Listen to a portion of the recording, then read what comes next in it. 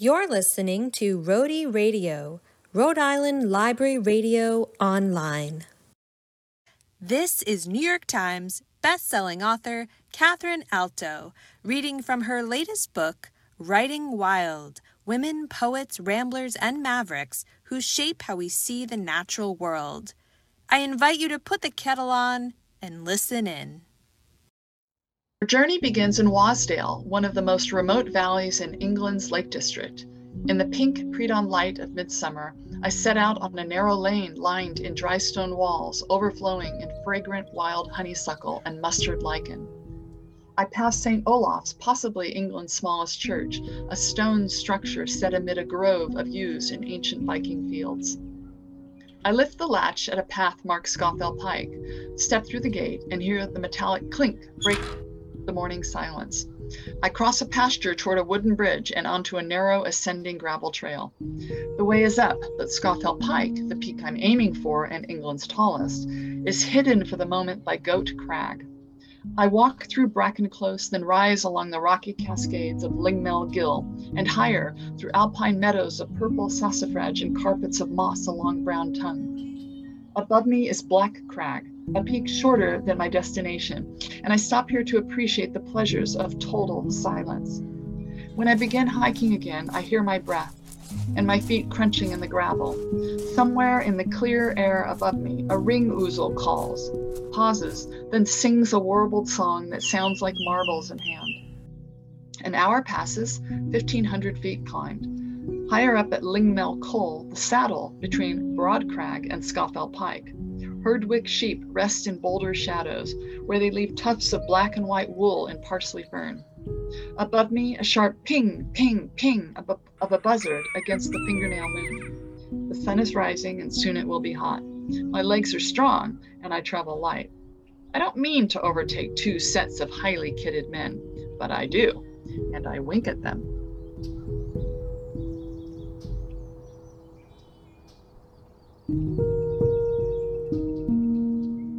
Hello, Catherine. Welcome to Rhody Radio.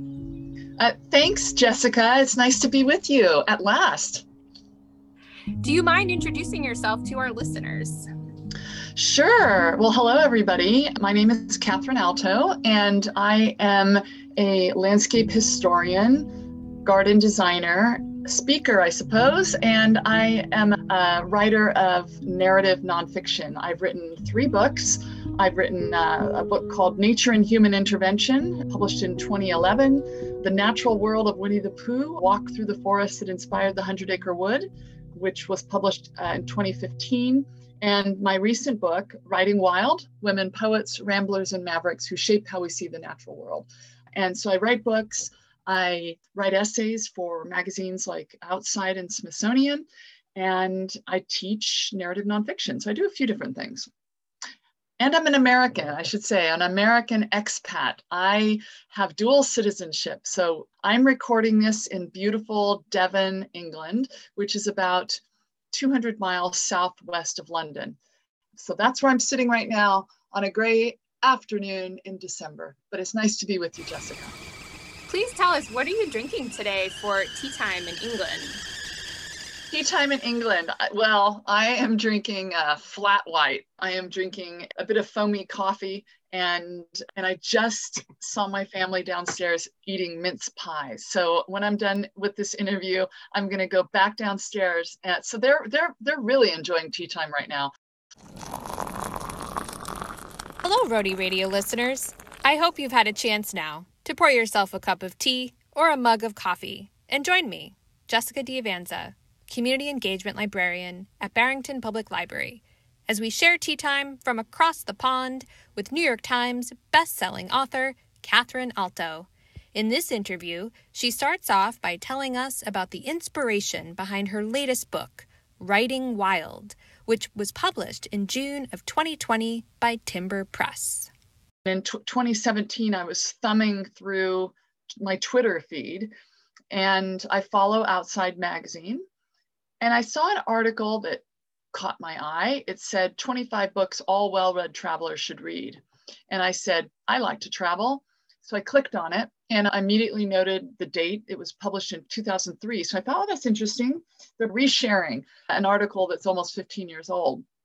And then I read it, and then I thought, 22 out of the 25 books were written by white guys. And I said, look, times have changed rapidly in the last 15 years, especially. And so I wrote a response back to the poor social media person on Twitter. And I said, hey, I could do better. And they said, hey, do better. And so I was put in touch with an editor at Outside Magazine. And within a few months, I had written a rebuttal, a gentle rebuttal. I'm not snarky and mean, but it was like, hey, and it had a nature focus. And that article really struck a chord with people. And it was shared and retweeted and all sorts of things all over, thousands of times, including by my friend, the nature writer, Robert Macfarlane. And he loved the article. And he said it was wide ranging and deep delving and giving a diverse chorus of voices more of a stage.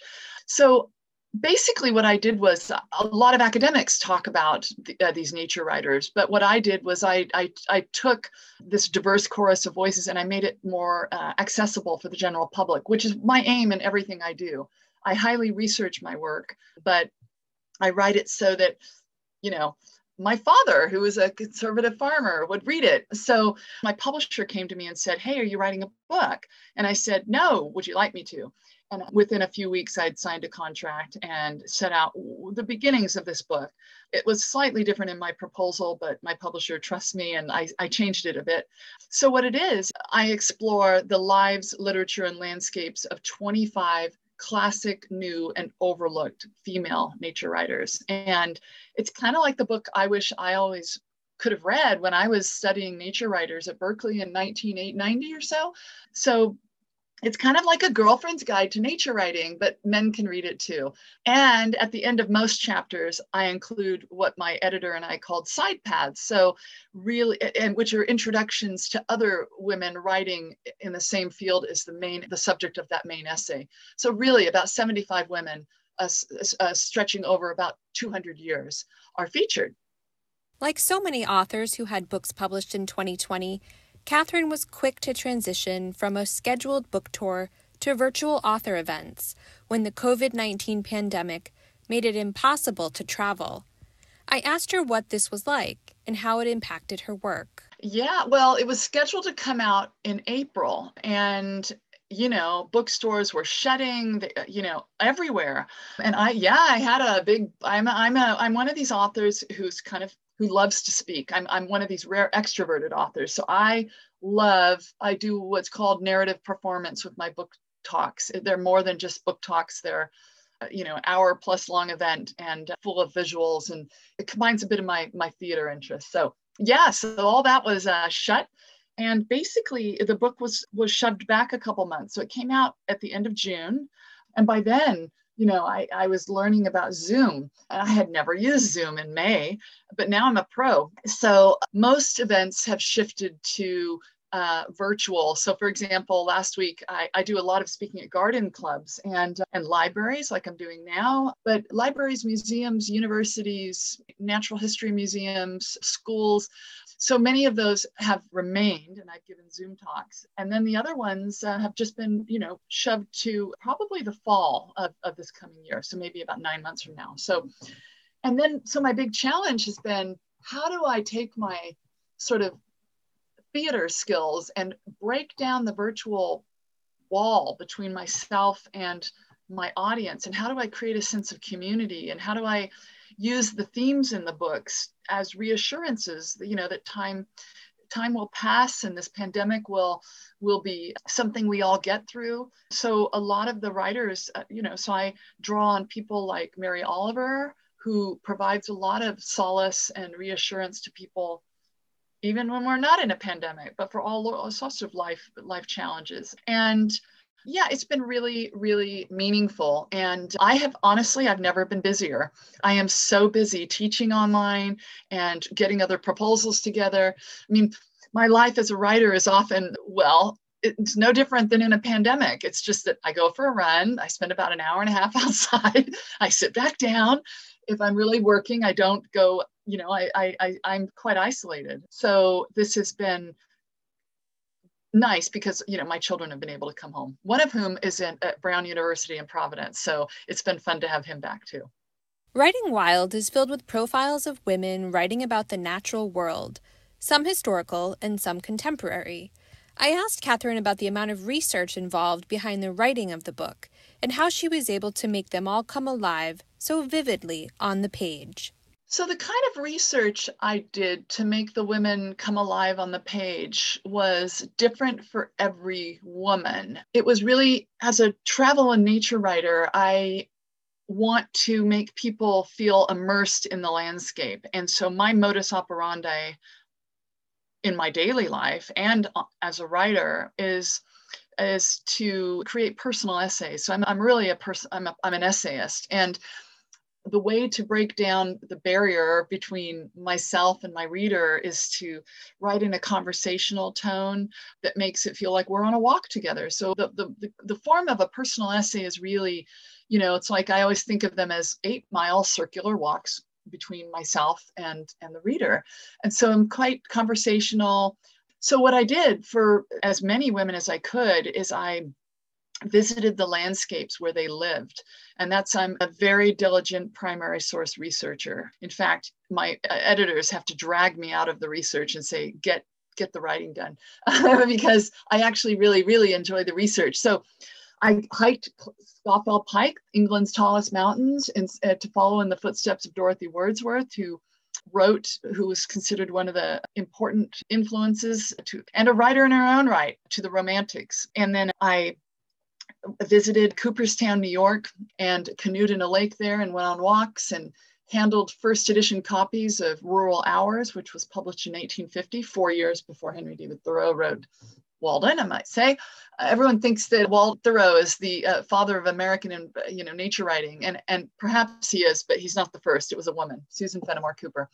So I climbed mountains, I canoed, I mudlarked, I read diaries, I held artifacts that women used, I watched films, I accessed archives, I spoke to the living writers. It was a funny transition when I shifted from writing about the writers who are no longer with us to shift to interviewing the women who are still alive. And it got the kind of heebie-jeebies because I was like, well, how am I going to write about these real women? They're going to read my work. And so I always had interviews with them. So it went on walks. We had interviews in London or by the phone. I wanted to hear their voices. I wanted to get a sense of each woman. And I looked at them as as characters, which is what you do in narrative nonfiction. And then we, reading all of their work, of course, reading everything most things that women have written, and then extracting the most kind of relevant excerpts and then getting permissions to put those in the book. So one of my students once said, you research like a bulldog and write like a kitten. And I would say I like that because I want to exhaust the possibilities for material to spark with myself and to create something new. That's where something new writing comes, is when the writer interacts with primary sources. So I know that happens, and you just have to do it. So I'm really proud of Writing Wild. Many Rhode Islanders will recognize the final profile in Writing Wild as Rhode Island's own author, Elizabeth Rush, and her book, Rising, Dispatches from the New American Shore. I asked Catherine what prompted her to write the concluding essay for Writing Wild about Elizabeth and how we should think of her in relationship to the other women featured in the book. Yeah, well, Elizabeth Rush is a beautiful lyrical writer. Her book Rising was nominated for a Pulitzer Prize in nonfiction.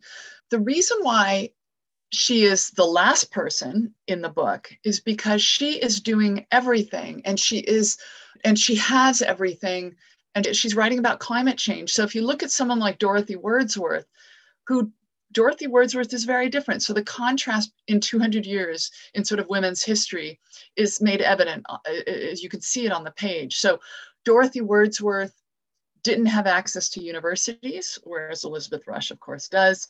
Dorothy Wordsworth could have written in her own name. I know that Susan Fenimore Cooper did not use her name. So women often used by a lady, or they wrote anonymously. So we couldn't use our names, where of course Elizabeth Rush does. Elizabeth puts herself in the narrative, and she uses the word I.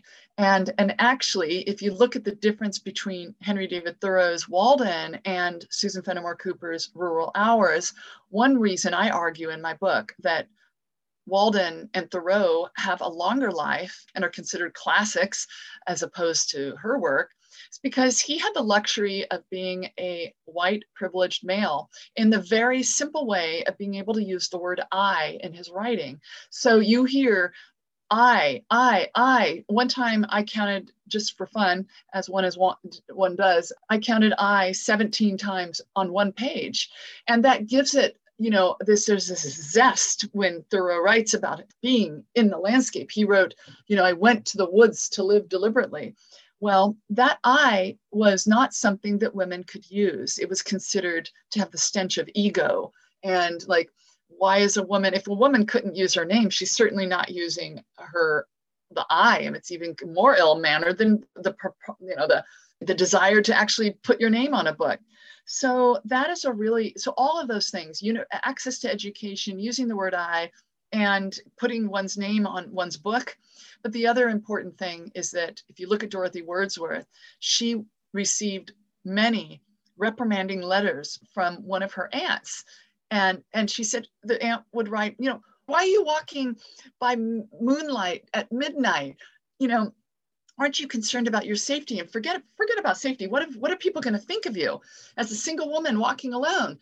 And whereas Elizabeth Rush is out there in Providence, and other shorelines, and she writes about Tupelos, and she writes about indigenous peoples who are being displaced, and environmental justice, all within the overall context of climate change. So that, right, having a woman who is embodying all of these traits, and she's writing about climate change, which is the existential threat that we're all experiencing right now, makes her the most appropriate woman because to end the book with, and Dorothy Wordsworth, who wrote in, 1803, and I have to say her brother nicked some of her writing. The most famous poem in English language, arguably, is Daffodils by William Wordsworth.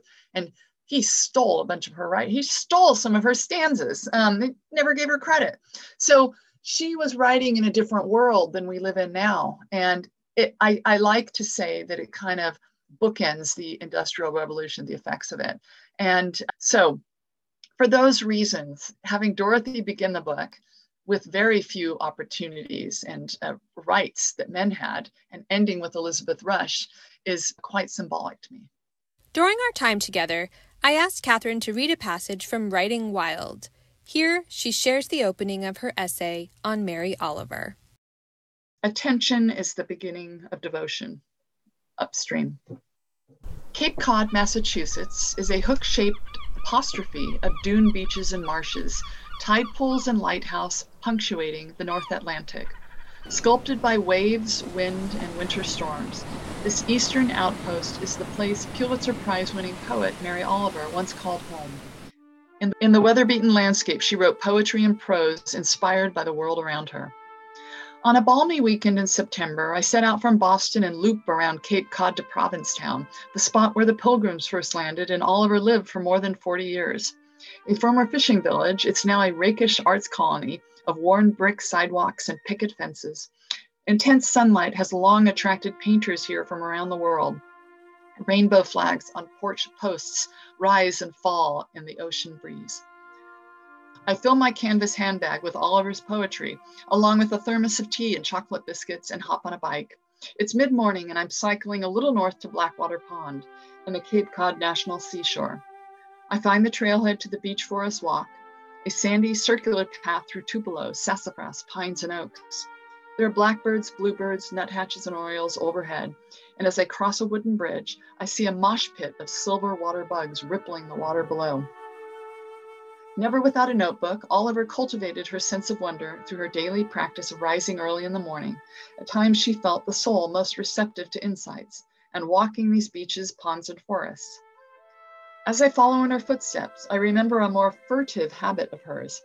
As she wanted no thought to go unrecorded, she would hide pencils on her rambles so she would always have one handy. For someone like me who loves mudlarking, this is such an enticing opportunity that my eyes dart among nooks and crannies and trees and rocks, searching for a Mary Oliver pencil, something I would treasure forever.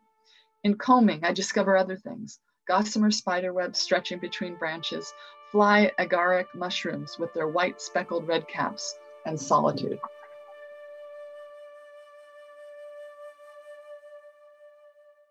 So now I would like to read one of her more well-known poems. It's called Wild Geese. You do not have to be good.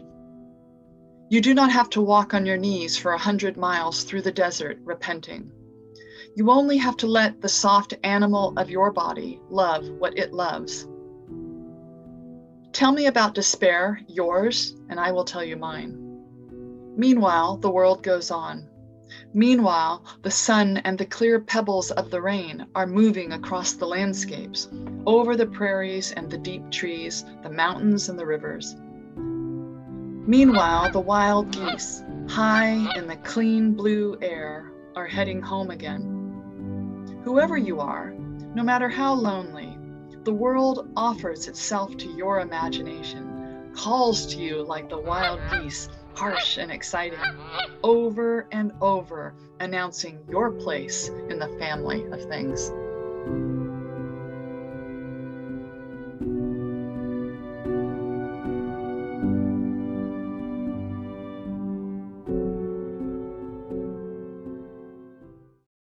Creative nonfiction is a popular genre for both writers and readers. It stands apart from the traditional journalistic style in the way the author inserts themselves into the narrative. Think of Michael Pollan's The Omnivore's Dilemma or The Library Book by Susan Orleans. I asked Catherine what she loves most about writing creative nonfiction. What I most love about writing creative or narrative nonfiction, is known by a few different names, is I appreciate the opportunity to connect with readers through the first person singular I. I like permission to do that. And I think people learn better. I know people learn better through scene creation and painting with words. So it's really literary journalism, which sounds highfalutin, but what it means is I pay more attention to craft, and I borrow fictional devices to make my nonfiction come alive. It's the way I like to learn about science and the arts as well. I also like the opportunity to get to know the author as a character. Yes, they're the reporter or they're the journalist or they're the writer, but they also are a character, and like I'm interested in why does the subject resonate with them, and I'm interested in how they think. You can often understand how someone thinks on the page with narrative nonfiction. So it's a highly enriched genre that satisfies. I was going to be a journalist for many years, and I felt there was something that wasn't tapping into. I wanted something that was a little more literary. I don't like that, but crafted. And there are all sorts of opportunities to write cinematically and use dialogue and internal monologue and rich characterizations and exploring a range of topics: food writing, travel writing, nature writing, cultural critiques, history events, profiles. There are many, many, many different areas. So that's where I came at it from a journalist's perspective. And then it naturally, I was drawn to the crafted aspect. In addition to writing wild, Catherine is the author of the New York Times best-selling book, The Natural World of Winnie the Pooh. The inspiration to write the book came from her children, who were 3, 6, and 9 when the family first moved to England in 2007. They began walking the ancient public footpaths around their new home, and within a week had walked more than 30 miles together. So we were reading books to our young children and walking a lot. And my kids asked, "Mom, is there a 100-acre wood and can we walk there?" And I said, let me find out. I'm really interested in literary landscapes and the intersection between literature and landscape. So I ended up writing this book, and it became really a meditation on the changing nature of childhood, on the makings of a classic, on the collaboration between E.H. Shepard, the illustrator, and A.A. Milne. And it became also a book, like a field guide to this literary landscape and the rare flora and fauna that inspired A.A. Milne to write really 80,000 words for children. You wouldn't know it, but because of their impact on the world. But yeah, so I got to hang out in Hartfield, the place where Milne lived, and I have gotten to know the people who lived for 45 years in his home, far longer than he did. I've taken a bubble bath in A.A. Milne's green bathtub and just retraced footsteps, because I went into the project thinking that, I'm a serious historian. I have to write this book, but Winnie the Pooh fans wouldn't allow me to have an academic voice. And I didn't want to go into it, but it took me a while, because I had some funny breakthroughs when you're playing Pooh Sticks on the original Pooh Sticks Bridge, and you come across Eeyore houses, and you begin to think that you're walking through the real pages of the book. And I get letters all the time from people. I just got one last week from somebody, and I have one above me here, that people have written to me around the world. And it became a New York Times bestseller. It was on National Public Radio. It was a People Magazine best book pick. It went a little bit crazy. And what it shows, I'm not saying that to go, oh, I'm so good. I'm saying that because the impact of those books on people's memories is very long lasting, and it shows you the importance of gardens, landscapes, and literature in children's lives. So I had so much fun writing it, looking at the original Winnie the Pooh manuscripts at Trinity College, Cambridge, handling the original drawings at the V&A in London, reading original letters that Milne wrote to E.H. Shepard. And I don't think anyone could have more fun writing a book than I did writing that one, for sure. That was a lot of fun. On behalf of Barrington Public Library, I thank you for listening. If you made it to the end of this episode and want to learn more about writing wild, Catherine Alto will join us virtually from her home in Devon, England, for an author talk and Q&A on Thursday, February 25th, 2021 at 6 p.m. Eastern Standard Time. You can learn more and register to get the Zoom link at barringtonlibrary.org. Today's theme music is Spring Migration and Fur by Chad Crouch, along with A Bird Revealing the Unknown to the Sky by Michael Byron. Special thanks to royalty-free sound archive at soundbible.com. Rhody Radio is a project of the Office of Library and Information Services and is supported by a grant from the Rhode Island Council for the Humanities. You're listening to Rhody Radio, Rhode Island Library Radio Online. When you're listening to Rhody Radio, you're listening to something good.